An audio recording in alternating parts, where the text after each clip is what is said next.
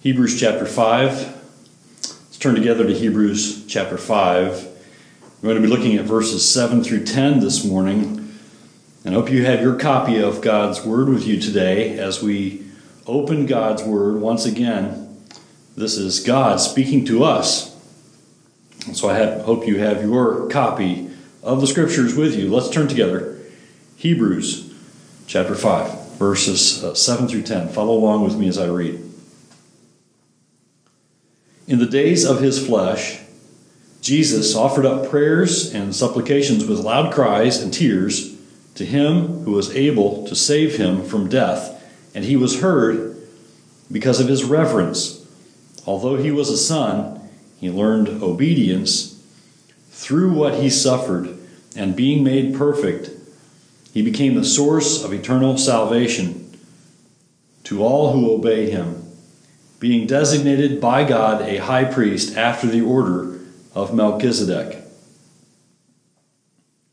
Now we've been seeing in Hebrews 5, pointing back to the priests shown us in the Old Testament, that the only way for man to approach God was through the God-appointed means of a high priest. And only the man God chose and appointed could rightly fulfill that role. But we're also seeing here in the text of Hebrews 5 a weakness in all those high priests of the Old Testament. They had their own sins to deal with. So they had to offer up sacrifices first for their own sins, and then for the sins of the people. Now, in the book of Hebrews, the writer is showing us that Jesus is better, that he is worthy of our faith. In the day in which this letter was written, among the people to whom this letter was written, there were those who were facing hardship and difficulty, and they were being tempted to give up their faith, to call it quits on faith in Jesus Christ. So the writer of Hebrews is seeking to show them, and because this is God's word which he inspired the writer to write, God is showing us as well that Jesus is better, and that he is worthy of our faith. Jesus is worthy of our trust for salvation from sins. So here in Hebrews 5, we see the beginnings of the comparisons between the high priests seen in the Old Testament and the Lord Jesus Christ. And in the verses we're looking at today, the writer is showing us not only how Jesus is better than those priests, but also how he is fit to be the great high priest once and for all. And we see how, specifically in three ways here in the text before us. So let's first note, and we see here how Jesus is fit for being the one who can be our full and final way to God by his prayers. By his prayers.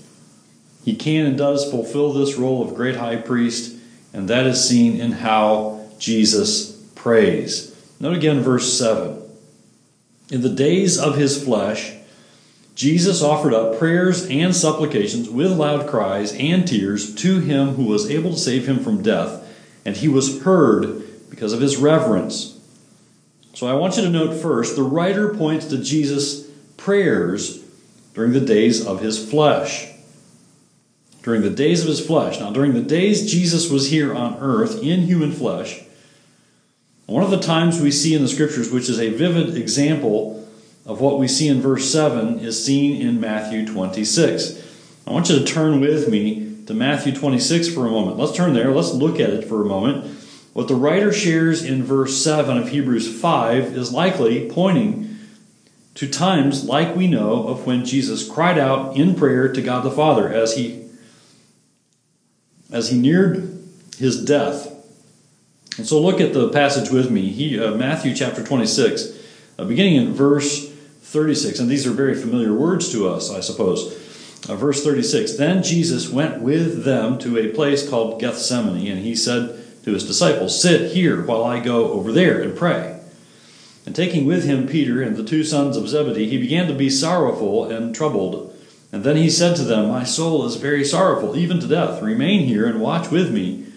And going a little farther, he fell on his face and prayed, saying, My Father, if it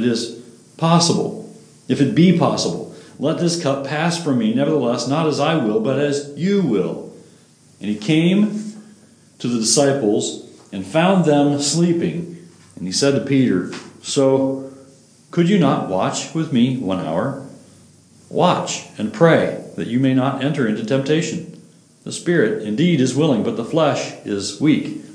Again, for the second time, he went away and prayed, my Father, if this cannot pass unless I drink it, your will be done.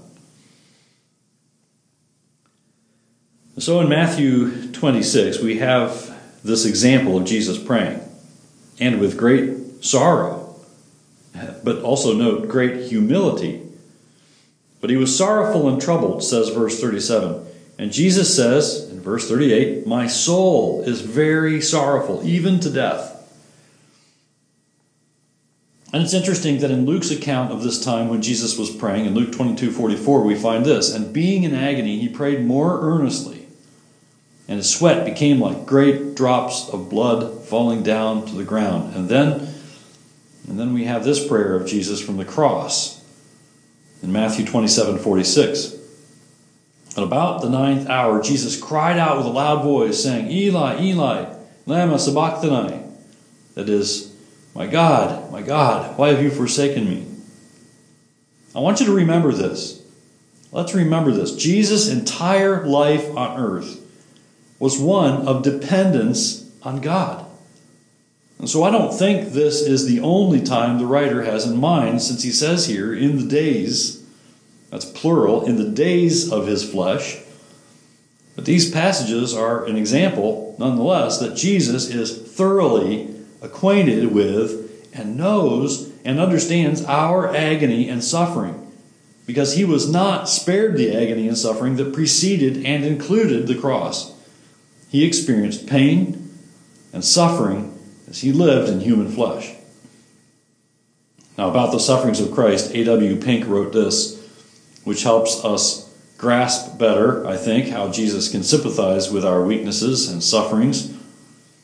A.W. Pink writes, into what infinite depths of humiliation did the Son of God descend? How unspeakably dreadful was his anguish. What a hideous thing sin must be if such a sacrifice was required for its atonement. How real and terrible a thing is the wrath of God. What love moved him to suffer on our behalf. What must be the portion of those who despise and reject such a Savior. And so the first readers of Hebrews were experiencing great difficulty and grief themselves. And I think they were being instructed here that Jesus could fully identify with and sympathize with and help them in their suffering, so they could fully trust him.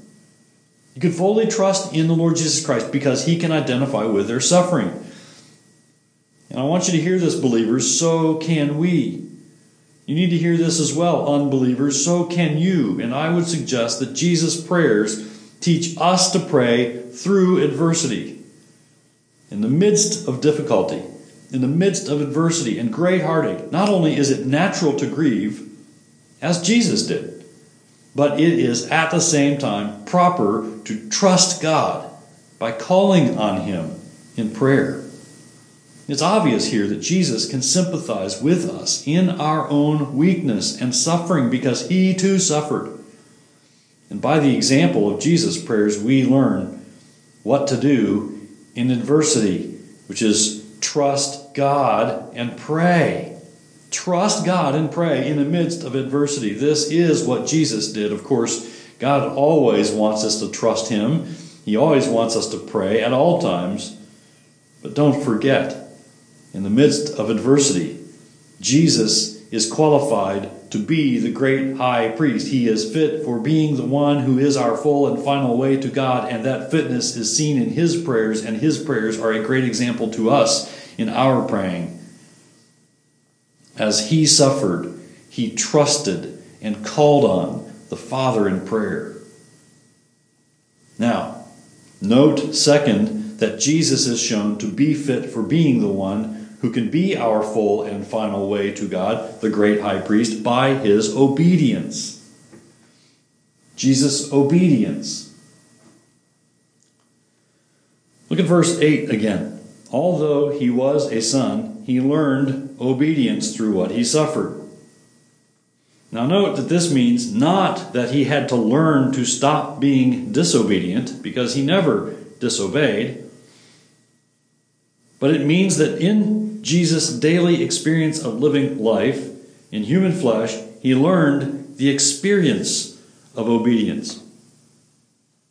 And we see here that specifically that he learned the experience of obedience through what he suffered. Now, I think we feeble human beings have a hard time identifying with this in many ways. We feeble human beings don't like to suffer. So what do we do when difficulty comes? We often try to find the path of least resistance through suffering, to get to the other side of suffering as quickly as possible. We look for a way of escape, a way out of trouble. I'm with you in this. I understand that. I don't want to suffer either. But Jesus didn't look for the path of least resistance through his suffering. He obeyed. This truth is evident in what we hear about Jesus coming not to be served, but to serve. Matthew 20:28 says this of Jesus, that the Son of Man came not to be served, but to serve and to give his life as a ransom for many. So Jesus learned to trust God. He learned to obey the Father. Jesus learned to obey not for his own pleasure, but to please the Father. With great humility, he put himself before the Father and humbled himself to his Father's will. And his life on earth was one of dependence upon God the Father. And it is this way that Jesus' obedience shows us the way through adversity, which is by taking one obedient step at a time, obeying the Father's will. And so we see that Jesus is fit for being our one and only way to God the Father, that he is the great high priest because of his obedience. And we should note here that we're also learning from Jesus that the path through adversity and difficulty and suffering is to pray, to trust God in prayer. And don't ever forget this, we're to pray and we're to obey. Now, I want you to note thirdly that Jesus is shown to be fit for being the one who can be our full and final way to God by his work. By Jesus' work. Look at verses 9 and 10. One more time. And being made perfect, he became the source of eternal salvation to all who obey him, being designated by God a high priest after the order of Melchizedek. Now note this first phrase of verse 9, and being made perfect, is closely related to the thought in verse 8, that he learned obedience through what he suffered. It was through his suffering and obedience unto death that he was perfected and qualified to become, as verse 10 indicates, the great high priest forever. And we noted it last week when we saw the reference of Melchizedek, that he was a king priest whose reign was indefinite. And by comparison, we're being shown here that Jesus is the great high priest who reigns forever. Jesus is our one and only way to the Father. This is his work. He is our intermediary. And there's a powerful and very important reminder for us here in Jesus' work, because it reminds us that we cannot save ourselves. We must have the work of the great high priest on our behalf, the Lord Jesus Christ, the one who learned and was perfected by his obedience all the way to the cross, suffering for our sins. That is his work on our behalf. And those are incredible truths. Now let's think for a few moments about how we might apply these truths to our lives today, because this is so important. If these are incredible truths, we ought to be serious about discerning how these apply to our lives. First of all, we can learn from God's Word and the example of the Lord Jesus Christ today that we are very blessed who believe in God the Son, because we can take great joy in the fact that because Jesus Christ has gone before us, we are forgiven our sins. And we receive eternal life through Jesus Christ our Lord. Praise God. And because he has gone before us and seen an end of his suffering, we know and we can be confident that we too will see an end of our suffering. The Lord Jesus Christ took on flesh only for a little while, just 33 years. And then after being hung on a cross until dead and buried in the tomb, he rose from the dead on the third day, and his suffering was done. It was finished. And when he ascended into heaven, he was and is now exalted above the heavens. And because Jesus defeated sin and death and hell, we who believe in him will also one day finally have victory through Christ over sin and death and hell. One day our suffering will be over. Once and for all. Finally over. And so, even though we face difficulty, even though we face certain suffering here on earth, in the flesh now, as we live the lives that God has given us, we don't face these difficulties without hope. We can face the difficulties of this life with our faith strengthened in the knowledge that because of Christ there will be an end to our suffering, which in the present, with the example of Christ, will give us hope, will give us strength to press on, to not lose heart, to not give up, to keep trusting God. And that is one thing that we must learn from Jesus' examples.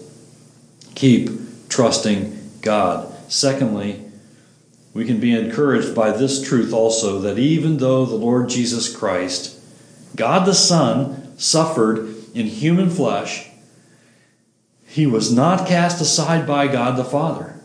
He remained God's Son. And in this too, our faith should be strengthened. Our faith and our joy should increase. That though we suffer as God's children, we are still his. And he keeps us and ultimately delivers us from evil. Our suffering does not separate us from God. He is the only one who can keep and deliver us. This too is why it's fitting that we call on him in prayer. The Lord Jesus Christ was not separated from God the Father. He was not disowned by God the Father. And that makes Jesus the only one who can keep and deliver us.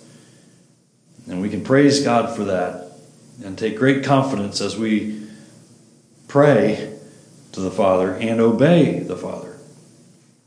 Thirdly, on that note, we should learn also from the prayers of Jesus as he offered up prayers and supplications with loud cries and tears to him who was able to save him from death, that stiffness and formality is not what Jesus offered to God in prayer. He offered him his heart. And so I think we should learn from this that we too should feel no burden of formality when praying.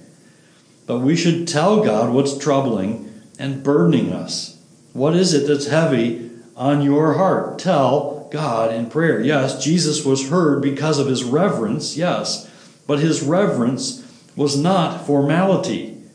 Otherwise, he would not have prayed with loud cries. But his reverence is seen in the fact that he was calling in prayer on the one who was able to save him from death. Just consider that.